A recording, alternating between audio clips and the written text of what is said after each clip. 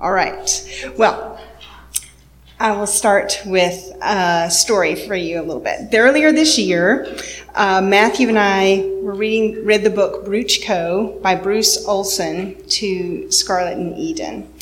And it's by this man, Bruce Olson, who's a missionary. And he went to Venezuela and Colombia in the early 60s at the age of 19 to be a missionary to this Stone Age tribe of Motalone Indians. And the Motalones lived in communal homes, and they all slept in hammocks that were suspended up in the rafters of the ceiling, like 20 feet up high. So it's like all these crowd of people lived in this big house. They did their thing and their fires and their cooking and everything on the floor, and then they climbed up into the rafters where their hammocks were hanging. Okay? So Bruce comes to live among them, which is a crazy story. You should really read it. I skipped over some crazy stuff, all right? But he was hesitant about climbing up in this hammock at first, and his first Motalone friend told him he had to get both feet in the hammock and be suspended. After living with the Motalones and adopting their culture and building relationships, Bruce's best Motalone friend wanted to know about Jesus, and Bruce told him that he could tie his hammock strings into Jesus. You have to be suspended, he said. That is how it is when you follow Jesus. You have to tie your hammock strings into Jesus and be suspended in God. Bruce used this Motalone word, suspended, for faith when he later translated the Bible into the Motalone language. And faith is what we're here to focus on this weekend. Of course, we want to look at Hebrews 11, verses 1 to 3, which is, what is faith, right? Faith is the substance of things hoped for, the evidence of things not seen. Okay? We hope for it. We know there's evidence for it, but we can't see it. Just as Bruce hoped that this hammock would hold him up, and he saw evidence is holding up all these other people, but he still had to put both feet in and be completely suspended in God. Dr. J. Oswald Sanders wrote commentary, and he said, faith enables the believing soul to treat the future as present and the invisible as seen. So faith is believing that God will keep his promises, despite circumstances that seem to be to the contrary. Faith is believing, and having faith is putting your whole weight on God. If God said it, then it's true, and we're to believe it. And here in this illustration, you see, he is trusting, he is stepping on what he knows is not a step in a man's eyes. It is a step that God is calling him to make, and he's trusting. He's stepping out into it. A poem that I really love says, nothing before, nothing behind, the steps of faith, falling on the seeming void, find the rock beneath. So really, that hand of God that we step into, we're like, where's the steps? The steps aren't there. Well, man's steps aren't there, but God's hand, the rock, is. And that's far more secure than anything else that we could possibly step on. It's just not what we see with our earthly eyes. So our theme verse for this weekend is Hebrews 11:6. And in this verse, we see the importance of faith and the results of faith. Hebrews 11:6. But without faith, it is impossible to please him. For he who comes to God must believe that God is, and that he is a rewarder of those who diligently seek him. So how important is faith? Faith is crucial, right? It's critical. It's necessary. In college, there's the elective classes, and then there's the required classes, and you're not going to graduate unless you take those required classes. Well, faith is required. It's not an elective. It's vitally, crucially, critically important. We cannot perform enough good works to please God. Okay, so without faith, it is impossible to please God. So we can't say, well, instead of having faith to please God, I'll do good works. I'll do lots of obedience to please God, but I'm not going to have faith in him. It doesn't work that way. Only faith pleases God. Our good works, no matter how many or how good, can never make up for the lack of faith. So think about it this way. Are you pleased with your husband if he doesn't have any confidence in you? Is he pleased with you if he can't trust you? Are you pleased when your friend doesn't trust what you say? No. If you distrust someone in a relationship, then there is discord and trouble and hurt. The same thing is true of God. Albert Barnes says this. He says, God cannot be pleased with the man who has no confidence in him, who doubts the truth of his declarations and promises, who does not believe that his ways are right or that he is qualified for universal empire. The requirement of faith or confidence in God is not arbitrary. It is just what we require of our children and partners in life and friends as the indispensable condition of our being pleased with them. We want God to be pleased with us. We have to have confidence, faith in him, and know he is the rock that we step on. So what does faith believe? Hebrews 11:6, that he is, that God is, and that he is a rewarder of those who diligently seek him. We want to diligently seek God this weekend. And I love that song that the worship team started us off with. And I can't remember the line now, but it talks about, I want to seek you, God, and on my knees I worship you and I seek you, something like that.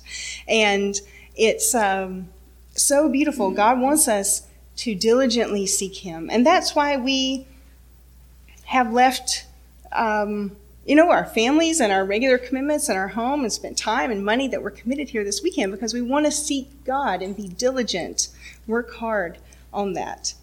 We can be confident that when we diligently seek God, that he's going to reward us spiritually in a way that will be totally worth it.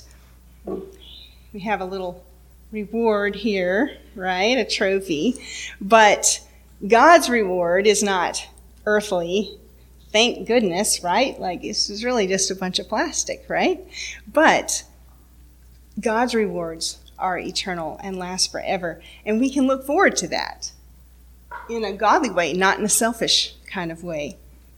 So this weekend, we're going to learn from the example of faith that pleased God in the lives of 3 different women of the Bible: Sarah, Rahab, and Ruth. And also from more recent history, women of faith: Esther on Kim, Elizabeth Elliot, and Johnny Erickson Tata. So I'm really excited to do this, learn this with y'all, and let's pray together. Heavenly Father, thank you so much that we get to be here and learn about these women of faith, and Lord, help us to become women of faith that glorify you, that put all of our confidence in you. In Jesus' name, amen. Now, Lupe is going to come and share some announcements for us this weekend. Announcements. You're going to have plenty of them all the time. Okay, one of the main things that oh goodness, I grabbed the wrong one. Well, it's the policies and procedures that are in your book. Just sometime tonight or whenever, kind of go through them and familiarize yourself with them, because it's things that the Zion Center has said that they policies and procedures of this organization and this facility, and it's mainly, most of it is for our own safety. Is just some real simple things. The doors are closed at 10 o'clock at night, mainly for our safety. There will be someone here 24/7 the whole time that we're here. And so we ask that after 10 o'clock that you do not go outside or open the door to go outside. You will need a key to get back in. And if no one hears you knocking, you'll have to spend the night outside. Okay? So, and then also you can go outside though when we're not doing sessions or any other activity, prayer or whatever. You can go outside and enjoy the day during the day, and even in the late in the evening, early evening. But please try not to be out there by yourself in the evening. They want us to remember that this is an urban area, and even though we are kind of in a neighborhood, being in an urban area, you don't really want to be out by yourself. And then again, because we are in this area that we're in, Galveston has a noise ordinance, and so at 10 o'clock, the police will come. If you're out there making, noises and a lot loudly stuff. So, I know that y'all like to get out there and laugh and holler and sing and, all that kind of stuff. So, but there is a noise ordinance until 7 o'clock in the morning. After that, you can hoop and holler all you want. Okay. And then the other thing is, be sure and read the part about the fire. If there is a fire, which thank God last year we didn't have any, except the fire of the Holy Spirit, I think was present over here, and hopefully that will be the same tonight and the rest of the weekend. But just if there is a fire, just leave the building. Don't go back to try to find anyone. I have a list of everyone who is here, and we will account for them outside. And if there's someone missing, then we want to leave it to the authorities to go in and come in and do what they have to do, to get anybody out. What happens a lot of times is people will exit another direction, and you will exit another one and not know that that person is safely out. So that's basically it. And don't change rooms or any of that without letting me know, again, for that very reason that we need to know that everyone is accounted for and no one is missing. So just kind of some safety issues that we have. And let me see what else. Oh, yes. We have prayer partners here, 3 prayer partners. Oh, gosh, I didn't wear it. Anyway, Jenny has a little silver cross, and whoever's wearing the silver cross as Jenny, Myrna, and myself, I will be wearing it. Just if at any time you want some private prayer, we'll be more than happy to pray for you. Just not during any of the teaching sessions, okay? And let's see. Oh, yes, we are to turn off our electronics or put them on silent mode. And if you have to take a call, because sometimes you do, just kind of step as far away so that you won't be heard and interrupt everyone. So I guess that's it for the announcements for right now.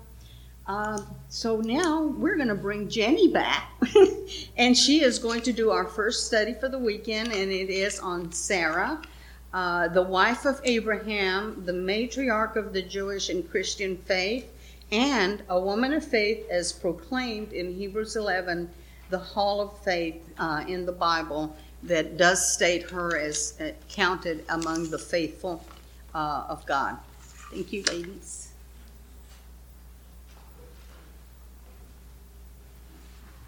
All right.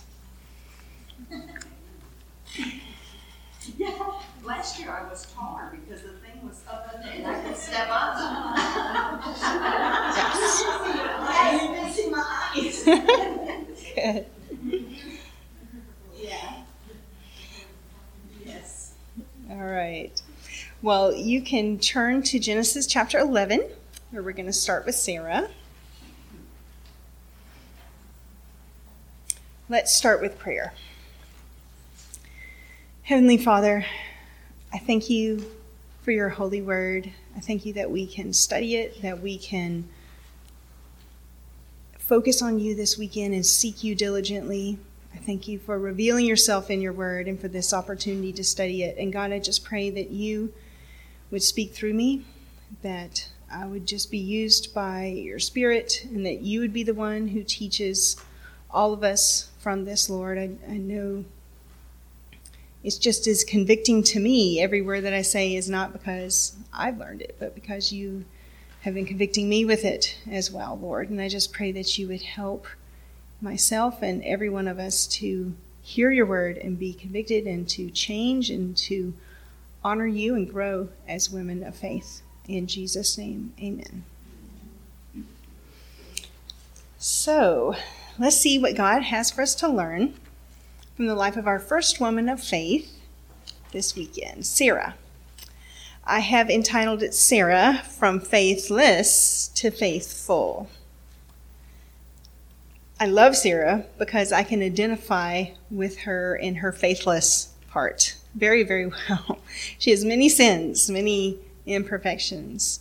The Bible is very open and frank to record her failures and thoughts and actions, as well as her faithful ones, which come later on. Yet a slow start that she had doesn't mean that you can't learn to run fast and win the prize.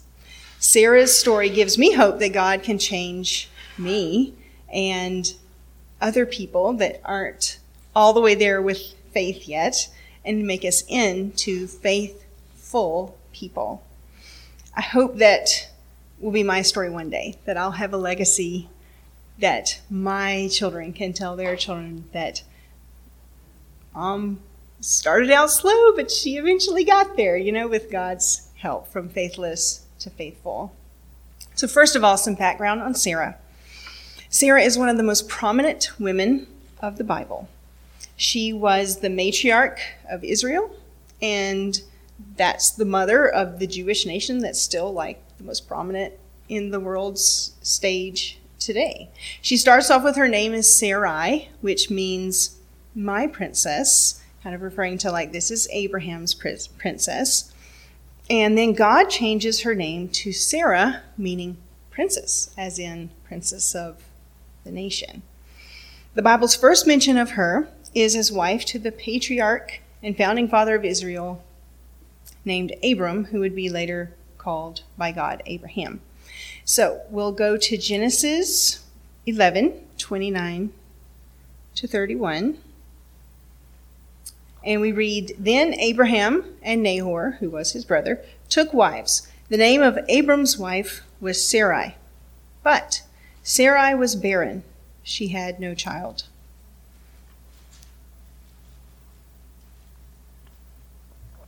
Ancient Semitic culture put a very high value on a woman's fertility and ability to conceive and bear not just a child, but many children. The more, the better. So the disappointment and devastation and hurt and shame that came with barrenness hurts today, but would have hurt even more at that time because of the cultural pressures and expectations. Even though we don't have that today, it's the emotional pain of infertility and miscarriage and death of a child can be huge. I spent a year having miscarriages, not able to have a baby, and I was wondering, just in that 1 year, right? It's just a year, right? If I'd ever be able to carry a child to term, and that was very difficult. So I have just a small taste. I know many have this much longer and much harder than myself. And yet Sarah was 90 when she had her first and only child. We aren't told what age she got married and started trying, which obviously would have been right away in that culture. But they would probably have been at least 50 to 70 years of barrenness here, or maybe even more. Sarah knew the hurt of infertility very well, and God knows and understands our hurt and can heal our hurt today, just as he did for Sarah. This is the Sarah that we will learn about as a woman of faith. We already see that she was carrying a very large burden of hurt and longing and doubt and disappointment. So,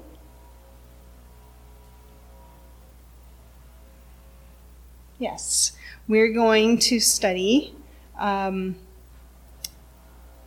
Sarah and see her change in this process. So she's going to go from faithless to faithful. All right, so first we're going to talk about her first faithless evidence here in the scripture, how Sarai joined Abraham's lie. So Sarai's lack of faith led to marriage problems. First, she disobeyed God and lied along with her husband in a way that compromised their marriage and almost put in jeopardy the purity of the line of the ancestry of Jesus. Okay? So, in Genesis 12, verses 11 to 16, we'll read about her telling this lie. And it came to pass when Abraham was close to entering Egypt that he said to Sarai his wife, "Indeed, I know that you are a woman of beautiful countenance. Therefore it will happen when the Egyptians see you that they will say, 'This is his wife,' and they will kill me, but they will let you live. Please say that you are my sister. That way it may be well with me for your sake, and that I may live because of you." Well, I bet Sarah's thinking, well, it'd be well with you, but not with me. But she does it. She does lie, agree to lie with him. So please see, God does not want wives to submit to their husbands in sin. If your husband wants you to sin by directly disobeying God's word, things like cheating on your taxes or telling a lie or refusing to go to church, the Bible says you are to obey God rather than man. That's Acts 5:29. But we are commanded to submit if the husband's decision is not specifically against God's word. So those would be opinion things. And you may think, well, his opinion is foolish. His opinion is no good. And maybe it is no good. Maybe it is a foolish choice. But you are to submit to your husband and trust God, because submission to the Lord, by showing submission to your husband, is the greatest priority compared to a foolish decision or choice that he might make. For example, he may may have a end of the year bonus check or something. He may say, let's remodel the house. And you say, no, we should really save that for college education. Well, those are different opinions. One may be wiser than the other. But ultimately, if he decides to remodel the house and you really want to save it for college, it's not a sin, even if it is a foolish decision. It's not a sin. You don't disobey. You submit in those things. Sarah should have not submitted to Abraham when he said, let's lie, which is directly against God's command. Sarah should have encouraged Abraham, let's trust God, by refusing to join him in the lie. We as wives should look for opportunities to respectfully help our husbands trust and obey God by living out a good example, not nagging them, belittling them.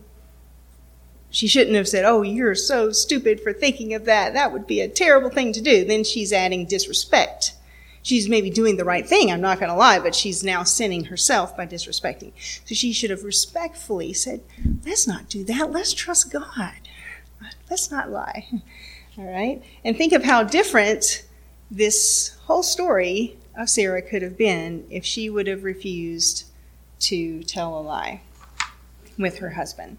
So it was when Abraham came to Egypt that the Egyptians saw the woman, that she was very beautiful. So she must have been a knockout, though she's well past middle age at this point. The princes of Pharaoh also saw her and commended her to Pharaoh, and the woman was taken to Pharaoh's house. He treated Abram well for her sake. He had sheep, oxen, male donkeys, male and female servants, female donkeys, and camels. Now, at first it seems they got away with telling the lie. But you see what they're given in that list of things. You see female servants. And one of those female servants is Hagar, who is going to figure in prominently in the next point. And from that will become even more sin, sexual sin, and long-lasting negative consequences that are still with us today, all from a lack of faith. A godly helpmate to Abram would have had faith in God to protect them instead of telling a lie. and would have respectfully tried to encourage him and influence him towards obeying God rather than dishonesty. Next, in verse 17, we read, "But the Lord plagued Pharaoh and his house with great plagues because of Sarai, Abram's wife. And Pharaoh called Abram and said, 'What is this you have done to me? Why did you not tell me that she was your wife? Why did you say, she is my sister? I might have taken her as my wife.' He had taken her into the harem, but not gone all the way yet, so it was still safe. 'Now, therefore, here is your wife. Take her and go your way.' So Pharaoh commanded his men concerning him, and they sent Abraham away with his wife and all that he had."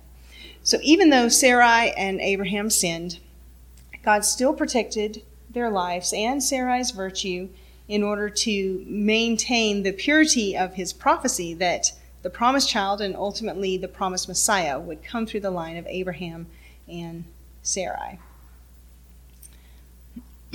So here we see that they should have both trusted God and reasoned God promised us children, and we don't have them yet. Therefore, if God's going to keep his promise, which we know God always does keep his promise, then we're safe until that promise is fulfilled at the very least. Okay? If they had really trusted what God had said. A lack of faith.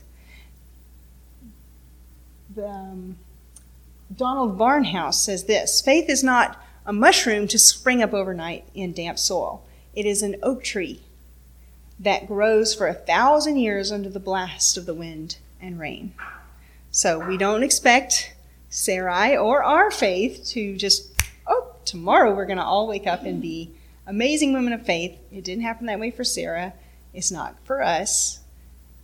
But it's something that we need to embrace and be willing and recognize, hey, I'm going for that oak tree faith, and that's going to take wind and rain and perseverance. And that is what we want to go for and keep in mind. So God's in the business of growing Sarah into a woman of great faith, and this requires the circumstances, the wind and rain, hard things, where Sarah must learn to trust God. And along the way, she fails in those, but can learn from them as well. All right, now for number 2 in Sarah's list of failures and faithlessness. She disobeyed God and compelled her husband to as well. First, Sarah coveted, then she tried to take headship, and then she was wrong in what she led him to do, and she didn't trust God. It's a crazy one, okay? So number 2, Sarai distrusted God and coveted a child to the point of pushing Abraham into adultery. Wow. You will see that Sarai's sinful thoughts and inner mantras here are exactly what most people say today as well. So we'll go to Genesis 16, verses 1 to 6. Now Sarai, Abram's wife, had borne him no children, and she had an Egyptian maidservant whose name was Hagar. Remember, the ones given because of their lie back in Egypt. Okay? So Sarai said to Abram, "See now, the Lord has restrained me from bearing children. Please go in to my maid. Perhaps I shall obtain children by her." And Abram heeded the voice of Sarai. Then Sarai, Abram's wife, took Hagar, her maid, the Egyptian, and gave her to her husband Abram to be his wife, after Abram had dwelt 10 years in the land of Canaan. So he went in to Hagar, and she conceived. Wow. So, point A here under number 2 is Sarai sinned by coveting. She sinned a lot of things in this one, so we have to break that down. It's just a loaded situation. So first of all, she's coveting. All right, coveting is a sinful longing for something and striving to get it. So having a son is certainly a good thing. God had promised it. It's obviously a good thing. Yet, she was coveting a good thing. And that coveting something good is sinful, just like coveting something bad is. When you long for something, covet it, want it more than you long for, seek after, and trust in God. So do we ever do that? Covet something, even a good something? Maybe we long for something really good, like better family relationships. That's a good thing, right? But we long for that so much that it can start to become more important to us than God himself is important to us. So we say this good thing is worth it, whatever the cost. But the cost is dethroning God and putting in something else, even a very, very good thing, in that place on the throne instead of God. So we're dethroning God in our heart and putting the good thing in his seat instead. Nothing, not even a good thing, is worth that cost. I know that was something God convicted me of in the time with our miscarriages and everything. I realized I was wanting the good thing. I want to be a mom. I want to have children. That's good, right? That's not a bad thing. But I was struggling with coveting that and making that more important than my relationship with God, you see? And so it is something we have to work on of thinking, even it's not just bad things that we can covet. We can covet good things as well. We have to make sure God is always the one that we keep on that throne and line up the good things under him in his time, his way. All right, so B, second part of sin here. Sarai sinned by taking the leadership from her husband. Sarai was not fulfilling her role as a helpmate, right? Genesis 2:18, and the Lord God said, "It is not good that man should be alone. I shall make him a helper comparable to him." So this was her job, to be a help to him, not to take the headship away from him. Instead, she commanded him what to do. She took over. She said, "I'm going to wear the pants in this relationship. It's not worked out so far. This is what you should do." All right? Now, don't we, as women, generally speaking, tend to do this? We see our husband just isn't getting the job done or done right. So we feel we have to jump in for the sake of the mission, for the sake of the goal, right? We have to just step in and make sure it's taken care of the right way. See? And that's accomplishing the mission at all cost. But the cost is obedience to God. All right? So the cost of disobeying God by wresting leadership from your husband is not worth the sin. All right? We can't do that. All right, C, Sarai's next sin. Sarai sinned by advocating adultery. Pretty obvious one here. So this is where the female servant Hagar from Egypt comes back in the story. Sarai did something that goes against God's law and the nature of wives. She gave another woman to her husband. Just think about that. That's really, really desperate. I mean, we understand, right? Like she's desperate for a child. That would be a crazy level of desperation. But it has been maybe 70 years of that desperation. But that's still really crazy. All right. Oftentimes maybe a husband in that culture would take a second wife. My first wife isn't any good at providing me children. But she's the one who initiates this whole thing. Isn't that crazy? She invited her servant Hagar into her husband's bed. Even though this is an early form of surrogate motherhood, it was common, it was accepted in that day, but it doesn't make it right. God was clearly not leading Abraham and Sarai to break his command and commit adultery just to accomplish what he wanted. So a commonly committed sin is still a sin.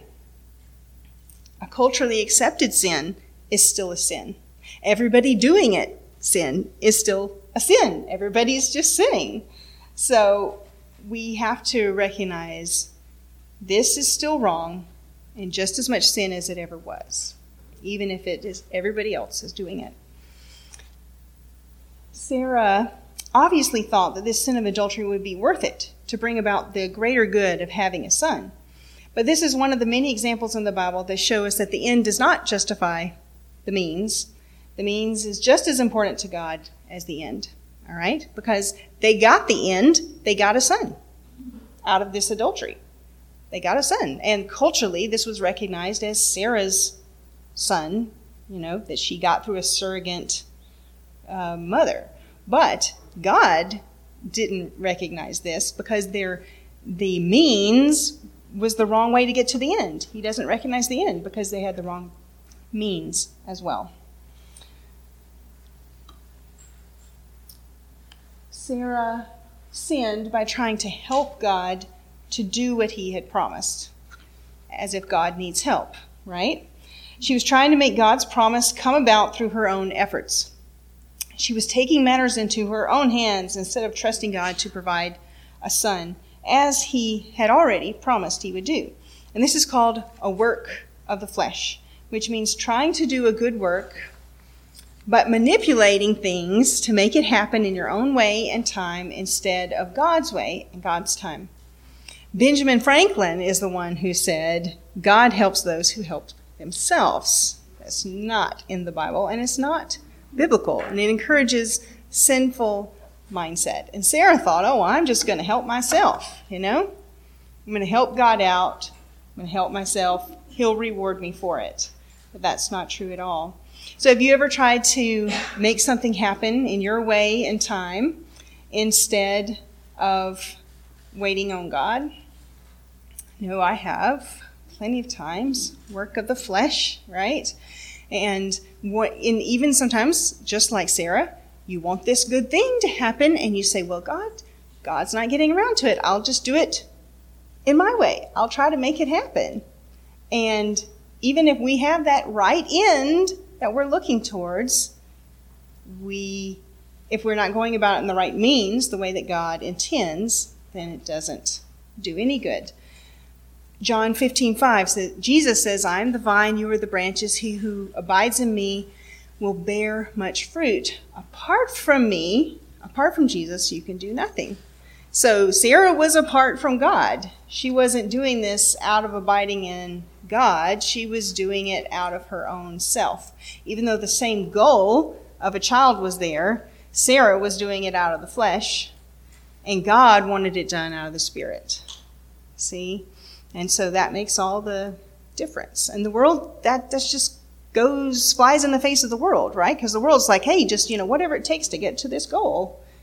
Think outside of the box. Do it different ways, So the end and the means all has to come from God and be in God's way. All right? So the long waiting for the promise discouraged Abram and Sarai, and their lack of faith made them vulnerable to acting in the flesh. It's much better to wait to receive God's help than to try and help him with our own wisdom and our own manipulation. All right, so now we'll go into the third faithless thing of Sarah. Sarah laughed at God's promise of a son. So now we'll go to Genesis 17. One more over. Then God said to Abram, 17 verse 15. Then God said to Abraham, as for Sarai your wife, you shall not call her name Sarai, but Sarah shall be her name, and I will bless her, and also give you a son by her. Then I will bless her, and she shall be a mother of nations. Kings of people shall be from her. Now we'll go to Genesis 18, 10 to 14. And he said, I will certainly return to you according to the time of life, which is talk about 9-month pregnancy. And behold, Sarah, your wife, shall have a son. Sarah was listening in the tent door which was behind him. Now Abraham and Sarah were old, well advanced in age, and Sarah had passed the age of childbearing. Therefore Sarah laughed within herself, saying, after I have grown old, shall I have pleasure, my Lord being old also? So don't laugh at God. We should never laugh at God. All right? I used to say, oh God, I'll do wherever you want, but just, send me to whatever country you want. I'll do whatever you want, but just not a pastor's wife. And not in a big city, God. Just send me to any other place, but just not a big city. So, of course, God laughed at me, and I'm married a pastor, and we've lived only in big cities ever since then. Because we lived in the largest city in Scotland, Glasgow, and then we were in Atlanta, Georgia, and then we were in San Diego, California, and now Houston, Texas. So it's only big cities, right? God has a great sense of humor when we try to have our humor on him, right? Verse 13, and the Lord said to Abraham, Why did Sarah laugh, saying, "Shall I surely bear a child since I am old? Is anything too hard for the Lord? At the appointed time I will return to you according to the time of life, and Sarah shall have a son." So Sarah was focusing on her weakness more than on God's infinite strength, right? She wasn't hoping in what was to come. She wasn't focusing on the evidence of things that she can't see, all right? She was focusing on her weakness instead and what she could see instead. So this is often the reason we don't trust, because we think something is too hard for God. We often know and believe what the Bible says. God is able, knowing much about God at all, yes, God can do anything. You're supposed to say that, right? But do we really believe that he will be able and willing to do that anything in our own life? See? So I read Bruce Coe and all these missionary stories, all my high school and young adult life, and all this amazing provision of God and all these great things he did. And then God called me to be a missionary, and we're in Scotland. It's like, wow, is God going to, I know God can, but is God really truly going to do what he can for me? And we had this month that we lost a huge amount of our support from the States all at the same time. And it was a real test of our faith. Are we going to trust God with this? And God totally provided through a church we did not even know in North Carolina. We'd never visited there. Just a random Calvary Chapel emailed us and saying, "We'd like to support your church," And they hadn't been getting our newsletter, anything like that. So it's just a crazy thing. God, out of the blue, can do whatever he wants and needs to provide, and he is willing to do that for us. And we need to trust him. Not only is he able, but that he's willing to do it. So now, after we've dissected Sarah's failures and faithlessness and sinful thinking, you're just like, why are we learning about Sarah? She's only a bad example. Well, so far you're right. However, 2 Timothy 2:13 says, "If we are faithless, he remains faithful. He cannot deny himself." God was faithful even when Sarah was not. All right, just like in Romans 5:8, we see that God demonstrates his own love to us in that while we were yet sinners, Christ died for us. Thankfully, praise God, he doesn't have to wait around for us to do the right thing or to fully trust him for him to work. I'm so glad for that. All right, so now let's turn to some good parts about Sarah, okay? 1 Peter chapter 3, and then we'll get to Hebrews 11 as well. So in 1 Peter 3, we see a transformed woman and Sarah's faith growing. So now we have her moving to faithful, Sarah to faithful. Number one, Sarah didn't fear and submitted to her husband. Okay? 1 Peter 3, 1-6. "Wives, likewise, be submissive to your own husbands, that even if some do not obey the word, they, without a word, may be won by the conduct of their wives, when they observe your chaste conduct accompanied by fear," which means like reverence, not scared you're going to hit me. "Do not let your adornment be merely outward, arranging the hair, wearing gold, or putting on fine apparel.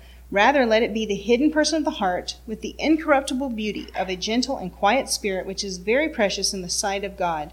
For in this manner, in former times, the holy women who trusted in God also adorned themselves, being submissive to their husbands, as Sarah obeyed Abraham, calling him Lord, whose daughters you are, if you do good and are not afraid with any terror."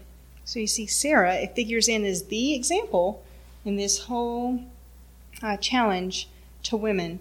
So what does God say for us to adorn ourselves with? We're to adorn ourselves with a gentle spirit, quiet spirit, trust in God, not afraid, and submission to husbands. So first of all, this word adorn means to cause something to be beautiful by decorating it, all right, including people. Here it refers to the correctness of a well-fitted garment in no way outlandish or provocative.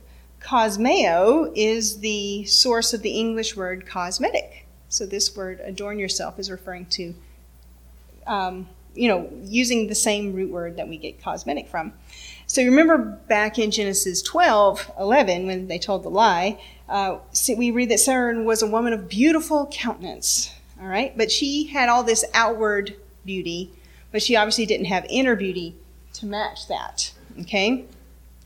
1 Peter 3 tells us that a woman's character, the hidden person of her heart, is what we should focus on adorning and growing, since that part of ourselves will never grow old or corrupt. And most of all of our hidden person is very precious in the sight of God. So this aspect of submission to your husband is placing yourself under the authority of. It is voluntary selflessness, not a doormat, but a voluntary selflessness. Now, the gentle and quiet spirit needs defining as well, because it's not used in a biblical way today, and it doesn't mean being a doormat either. Gentle spirit means meek. Gentle spirit accepts God's dealings as good without resisting him. So it's trusting God and his sovereignty, to rely wholly on God and not yourself to defend you against injustice. We need to trust God's sovereignty. As if we have a gentle spirit, we're trusting God's sovereignty and permitting injury to purify saints and give deliverance in his time. So it's recognizing, yes, hard things can come, but trusting God's going to use this in his time to bring good through it. So this is the opposite of self-interest and self-assertiveness. If you have a gentle spirit, you're not occupied with self at all. And it stems from having trust in God's goodness and sovereignty and the work of the Holy Spirit. So this gentle spirit is a really loaded phrase here that it's too bad that it's missed out on with just quiet spirit. You're like, oh, shy, introvert. No, that's not it at all. This is something, no matter what our personality, this is something that we should do. Be selfless and trusting God's justice and not be trying to assert ourself over others. And then the quiet spirit is being immovable, steadfast, and tranquil. Also an inner quality that you can have, no matter what your personality.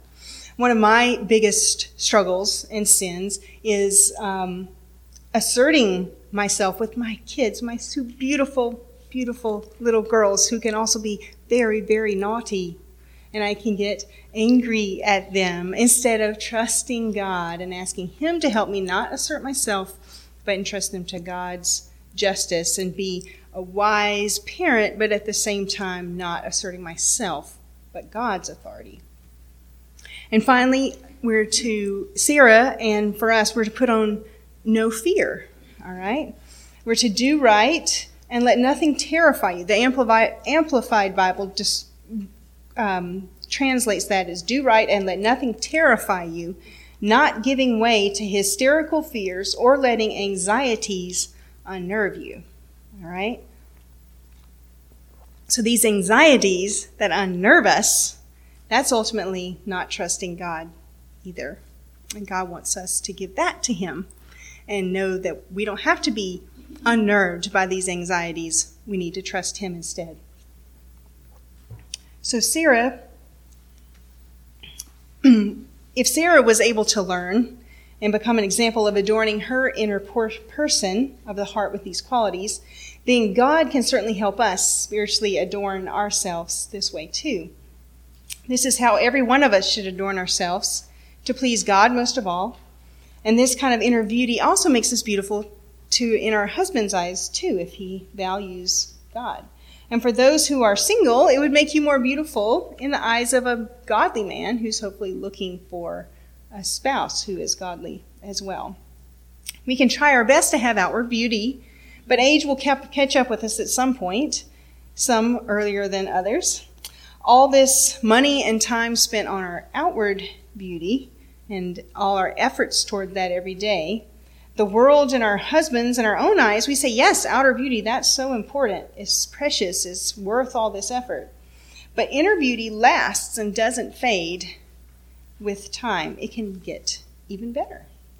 Our biggest desire should be to be beautiful to God.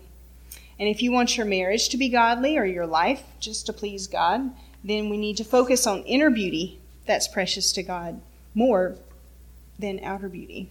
So just think of how much time do you spend each day towards outer beauty, and how much do we spend towards cultivating inner beauty through our relationship with God. So this past year, I've had so many physical problems and difficulties, and back pain, and I've had a lot of weight gain. I feel, outer beauty is this hard thing, but it's been a reminder to me of how fleeting and out of our control sometimes our outward appearance is. And even if I can't change the outward, I can change the inward. And the same is true for all of us. We have influence at some point with our outward appearance, but we don't ever have full control over that at all. But our inward beauty grows as we grow in our relationship with God. And that's just up to us. Are we going to invest that time and make that a priority? So, number 2, for Sarah in her faithfulness, Sarah had faith that God would give her a son. Finally. Finally, she has faith in that. Genesis 21, verse 1, and the Lord visited Sarah as he had said, and the Lord did for Sarah as he had spoken. For Sarah conceived and bore Abraham a son in his old age at the set time of which God had spoken to him. And Abraham called the name of his son who was born to him, who Sarah bore to him, not Hagar, Sarah. He named him Isaac. And Sarah said, God has made me laugh, and all who hear will laugh with me. Finally, this is a laugh of joy and not a laugh of doubt. All right? So Hebrews 11:11-12 is the hall of faith. All right? God himself writes and lists great men and women of faith, and here's Sarah. By faith, Sarah herself also received strength to conceive seed, and she bore a child when she was past the age, because she judged him faithful who had promised. Isn't that amazing? She judged him faithful who had promised. The Amplified Bible says, because of faith also, Sarah herself received physical power to conceive a child, even when she was long past the age for it, because she considered God, who had given her the promise, to be reliable and trustworthy and true to his word. That's good. God is reliable, trustworthy, true to his word. If we can focus on that, then we can say, all right, I'll let go of all my doubts, all of the impossibilities, and trust God, because he is reliable, trustworthy, and true to his word. Sarah looked away from herself and her barrenness and her 90 years old age, and she banked on her faithful God for the fulfillment of this promise that she would have a child and be mother of many nations. We know this didn't come easy for Sarah because we just read how she first laughed 9 months before this, right? She laughed at God and she did not believe. But then God rebuked her for the laughter and said, is anything too hard for God? And the next thing we hear from Sarah here in Hebrews 11, we see that she has joy and thanks to God when Isaac is born. She gives God the glory for the child. And so we see with the writer of Hebrews that with God's rebuke and the reminder that nothing's too hard for the Lord, God restored Sarah's faith and caused her to truly trust in him. Faith enables the believing soul to treat the future as present and the invisible as seen. See? Sarah finally came to have this kind of faith. By faith, Sarah herself also received strength because she judged him faithful who had promised. Sarah came to realize that the promise of God had greater strength than her body had weakness. And Charles Spurgeon says, and that was good judgment, was it not? To judge God faithful? Good judgment, Sarah. There is No mistake about that. Whatever difficulties may lie in the way, we may always know that God is faithful who has promised. We would be wrong not to trust God to do far beyond our human abilities. Our faith is not in ourselves or in our faith, but in God who is faithful. But keep in mind, relapse is likely, all right? The next part is, I imagine as like a movie miniseries or something, and it's titled Sarah and the Sister Lie from the Egyptian Empire Strikes Back, all right? My guess is Sarah first thought back in Egypt, oh, I'll never do that again. Yet, she fell back into the same old sin many years later, here in Genesis 20. Abraham journeyed from there to the south and dwelt between Kadesh and Shur and stayed in Gerar. Now Abraham said of Sarah his wife, she is my sister. And Abimelech, king of Gerar, sent and took Sarah. But God came to Abimelech in a dream by night and said to him, indeed, you are a dead man because of the woman whom you have taken, for she is a man's wife. But Abimelech had not come near her, and he said, Lord, will you slay a righteous nation also? Did he not say to me, she is my sister? And she, even she herself, said, he is my brother. So we see explicitly she went along with it again. It's like deja vu all over again, right? A different king, a different country, but the same lie. Say you're my sister so they won't kill me. And he come so far, but obviously slipped back into their old sin again. All right? So Abraham and Sarah aren't alone in struggling with relapse, coming so far, but then falling back again. I know I am one of those. And Peter as well relapsed. Jesus even warned him before it happened, right? Right before he denied Jesus 3 times. Luke 22:31-32. And the Lord said, Simon, Simon, indeed, Satan has asked for you that he may sift you as wheat. But I have prayed for you that your faith should not fail. And when you have returned to me, strengthen your brethren. All right? So he says, I've prayed for you. I know you're going to deny me, but your faith isn't going to fail. You're going to come back, you see? And that's Sarah, and that needs to be us, that we recognize and hate our sin when we relapse into it, but that our faith doesn't fail like it did for Judas, that we come back to God. We ask for forgiveness. We continue to trust him and seek to follow him and continue in that and know that God can forgive us and restore us and still even use us, which is just crazy, awesome. Amazing that God has that kind of forgiveness, right? But he really does. So Romans 8:27 says, now he who searches the hearts knows what the mind of the Spirit is, because he makes intercession for the saints according to the will of God. Remember that from Sunday? All right? So God is there. Jesus is there making intercession to God on our behalf. So he's not unaware or shocked by our relapses into sin. He's there interceding for us. So this past year has been one of my hardest in a long time, with serious pain and health difficulties and family and church challenges as well.